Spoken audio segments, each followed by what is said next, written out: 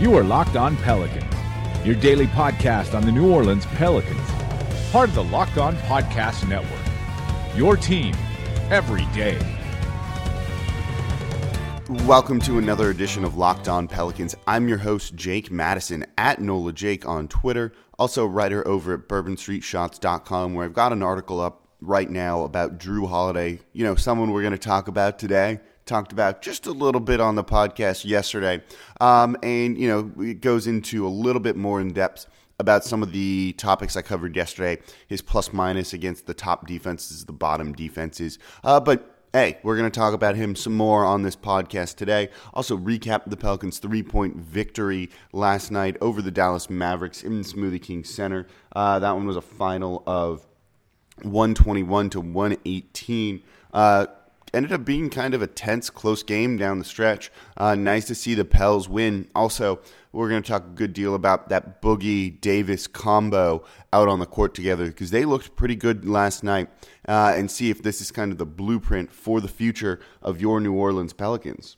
Don't forget, Locked On Pelicans is available on iTunes, Audioboom, Stitcher, wherever podcasts are found, so please subscribe to it so you get the episodes when they are released, usually around the same time, but still, just get them to your phone. Makes it a whole lot easier. Also, please follow it on social media. Give it a like on Facebook. It's at Locked On Pels on Twitter, and just search Locked On Pelicans on Facebook. A lot of that is what keeps this podcast free in 5 days a week, so do that favor for me as well. And while we're talking about it, you guys hear the awesome intro music here on Locked On Pelicans, and that's brought to you guys by the New Orleans-based award-winning indie rock band Vox and the Hound, who's actually releasing their second album, Aloha Shores, this Friday. It'll be available through the standard digital channels, but coming up this Saturday at the Three Keys in the Ace Hotel, 600 Carondelet Street, they're going to be having their album release party for that album, Aloha Shores. I'm going to be there. I hope you will be as well. Come up to me, chat some pals. It's going to be a lot of fun to check this band out.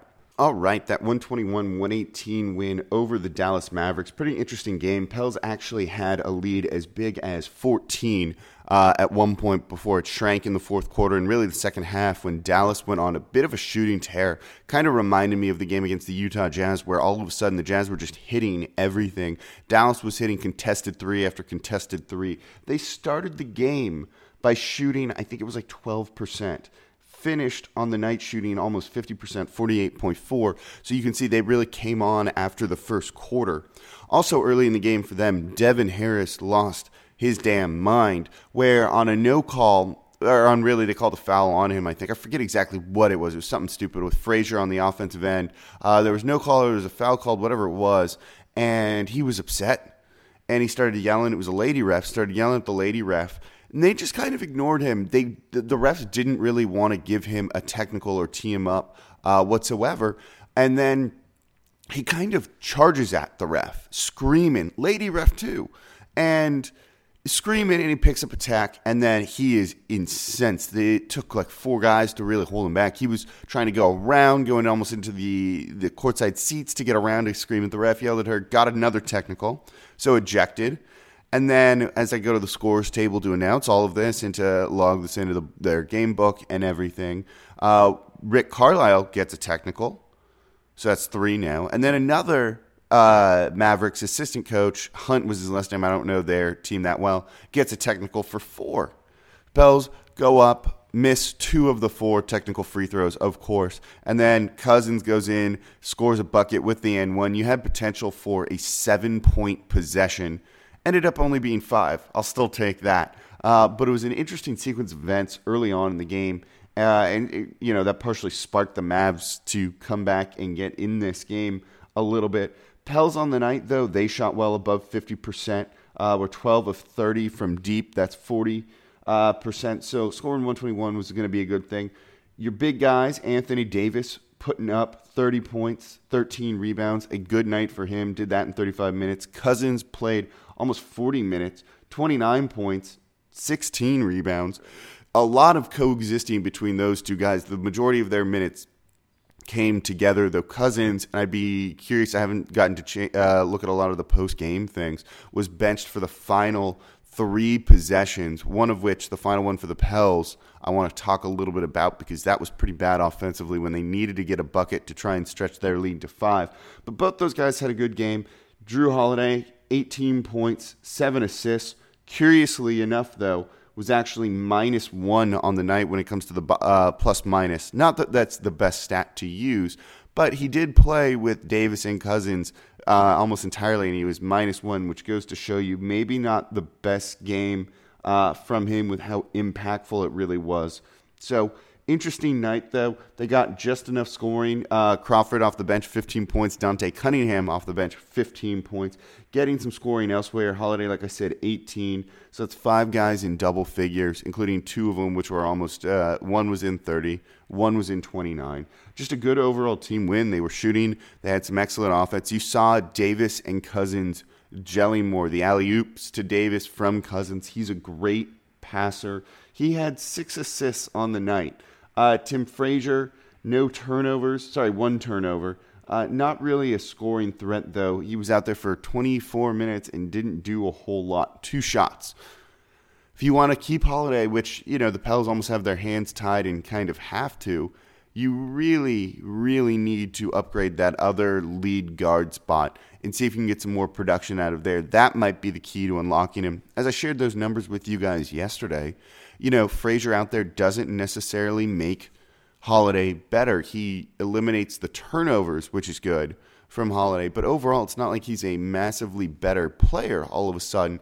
And a lot of that is because Frazier isn't really a threat to score. So teams still key off of him, still clog the lane and take away the drives from Jrue Holiday. And, it's just one less person for him to really pass to that's a threat. That might be one of the reasons why his assist numbers aren't as high as you would expect him to be, and why, with Frazier on the court, they actually are pretty much the same thing as him off the court. So it's an interesting dynamic of what the Pelicans are going to do, but I digress a little bit. Going to talk some more about the Holiday situation on the second half of the podcast today. Now, before I finish recapping the game, I do want to mention, you guys, that your company could be right here. Sponsor Locked On Pelicans, and your company is going to reach a passionate 98% male audience. That's 78% between the ages of 18 to 44 and 75% from 25 to 54. I got all the demographics on all of you. Recent studies have shown that podcast listeners are 65% more likely to interact with sponsors than other forms of media.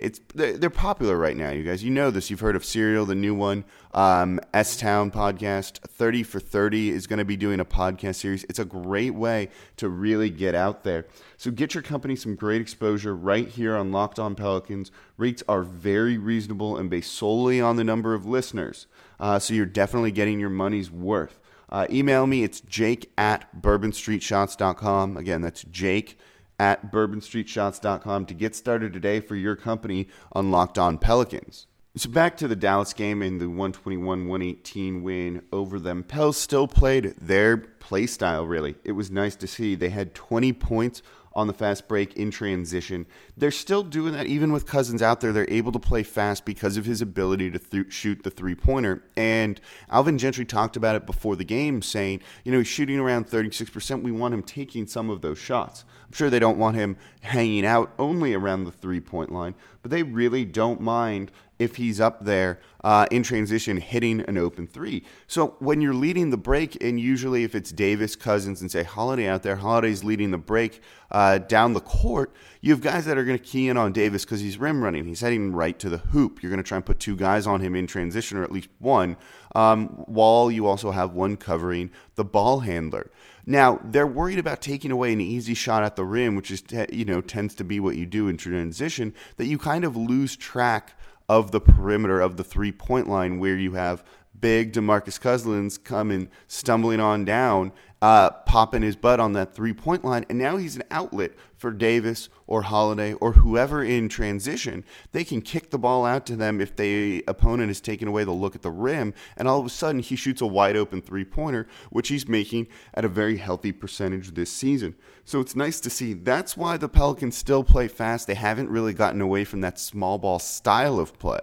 They might be taller because you have Cousins and Davis on the court, but they haven't gotten rid of small ball, which is get that rebound, get out, and run. So it was nice to see from them doing that overall. Low turnover game for both of these teams. Pels only had 6 turnovers, which was good. They got punished a little bit to the tune of 11 points on those 6, but that's okay.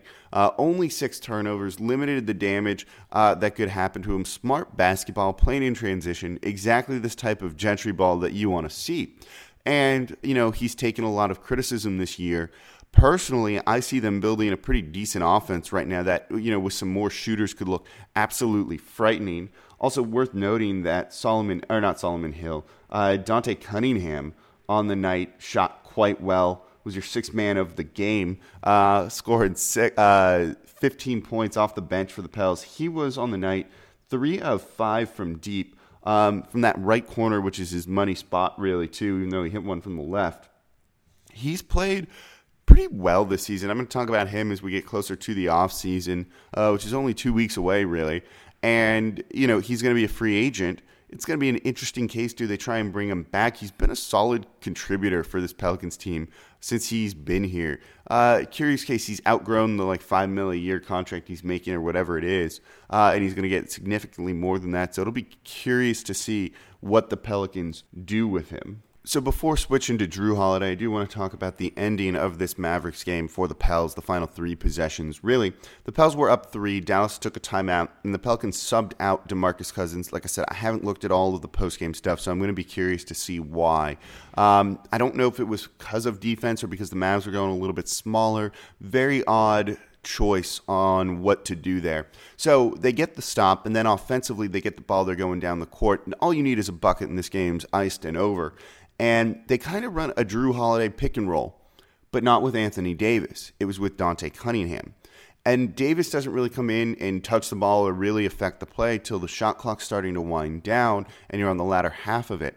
And it's very, basically you had the timeout to draw up your own offensive play. Should you get a stop? Should they score? And it's just weird to me that Alvin Gentry would go to Dante Cunningham and Jrue Holiday for that possession. Cunningham had been having a good game, but I'm not going to design a play for him. I'd rather have him out there spacing the court, especially when he's 3 of 5 on the night and has been just shooting overall well from the season from 3. He's a court spacer at that point. You don't want him getting the ball in his hands on the final possession. The spacing got all mucked up. It looked ugly. The Pels didn't get a bucket. Dallas got the ball back. And, they went down and missed a 3 as time expired, but all of a sudden they could have tied it. And that's because the Pels weren't able to get a bucket when they needed to. So, I don't know if they had timeouts left. I don't remember that point in the game. Why you wouldn't maybe sub Cousins back in and go offense-defense type sub, something that Monty Williams used to do. But a very curious late game, end of game situation to see from the Pels. And they were lucky to get out of there with a win on the night. DeMarcus Cousins, I do want to talk a little bit more about too briefly. He had an interesting matchup with Nerlens Noel on him for most of the game, at least in the first half, where, Noel looks like a twig. And it was interesting to not see him posting him up as much like you'd like to see. This was a matchup where even if you get him the ball at the elbow, he can just kind of put his back into Noel and back him down and get an easy score. Now, Cousins did shoot 9 of 19 on the night and went to the free throw line 12 times, so I'm not really complaining here, but it would have been a nice thing to see, and I'm again nitpicking, so if he ever were to listen to this, please don't yell at me next game. It's just something I'm pointing out, that's all. He could have had a chance to post him up, but he did well enough. 29 points is exactly what you'd like to see out of him, along with 16 boards. They pretty much killed the Mavericks on the board, so good overall game for the Pelicans in this one.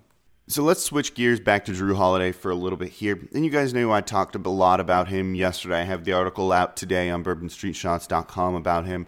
And it's a difficult decision the Pelicans are going to have to make because they're looking at giving this guy $24+ million a season over 4 years, potentially 5, which, has the chance to come back and kind of bite you. Yes, he's young. You're not worried about age or really injuries anymore with him. But it's the play. And then he goes out and has a game, like I said, 18 points, 7 assists in a game where Cousins and Davis basically combined for 60. So you're getting 78 points out of your big 3 there. And kind of reminds you that hey, he's really good and he's a good contributor to this team and score. But part of that, I think, might be that Dallas doesn't have the best defense, because you've seen against top defenses he struggles and kind of vanishes. So it really comes down to this. I don't hate Holiday. I'm not necessarily on board to re-sign him for a max, though I largely think the Pels will and don't really have a choice to do that or not. The question comes down to, like, what amount of dollars are you comfortable with? American dollars, we should specify. And basically, if he signs for anything under $20 million a year, you snap him up, and I would be thrilled with that. Do I want to pay him $27? No, but like if you get him at $20, $19 million, there's $7-8 million difference there, which is going to be significant. And it also is going to really depend on the other guard you pair him with. So I think the Pelicans need to approach this offseason where they go out and they get their other guard first. And depending on who that is, it gives you maybe a little bit more negotiating power over Jrue Holiday, and then you re-sign him less. And if they're going to operate under the cap, that's probably the best way they're going to have to go about doing it, because Jrue's cap hold is going to be less than what he actually signs for, meaning he's not counting for that huge salary against the cap until you actually ink him to the deal. So if you go out and you get a Patty Mills, who I'm completely on board with, I'd be all for re-signing Jrue, especially if you get him at a reasonable deal. If you go out and you acquire someone like Ricky Rubio, who's not really going to space the court for you, I'm less inclined to want to sign Jrue to that $26 million deal or whatever number it's going to be, because he really needs to be out there with a court spacer. As we've seen by Frazier, who isn't one, who airballed the three at one point in the game last night, doesn't make his scoring numbers better for Holiday. It doesn't improve, and you've got to put him out there with someone who's going to just open the court a little bit more for him, which, could be a guy like Seth Curry from Dallas, if you want to go out and try and acquire him. Justin Holiday, Jrue's brother, actually kind of fits the bill a little bit too, if Jrue is going to take a cheaper deal just because he wants to play with his brother. I am so on board with that train. You guys have no idea. So it's going to be interesting to see what they do with Holiday this offseason. Certainly don't envy this front offense, but I think the way I approach it is you go get your other guard, your lead guard first, and then you can kind of be reactive. And that's going to be this Pelicans offseason. They're going to be very reactive to what's out there. They don't have to really go out and force an issue right now because they do have a lot of flexibility to go either way. So that's going to do it for this edition of Locked On Pelicans. Again, I'm your host, Jake Madison, at NolaJake on Twitter. Great Pels win. Next game's going to be tomorrow against the Kings. The return of Buddy Hield. The first time that DeMarcus Cousins is facing his former team, the Sacramento Kings. Should be a lot of fun. There's going to be excitement there. I'll be there covering it for you guys. I'll have the preview for you guys tomorrow as well. Get you all set for the weekends as we start to wind down the Pelicans playoff season. I think we're under 2 weeks left to go, barring some sort of miracle playoff run. So thank you all for listening to Locked On Pelicans. Again, I'm your host, Jake Madison, and I'll be with you guys again tomorrow.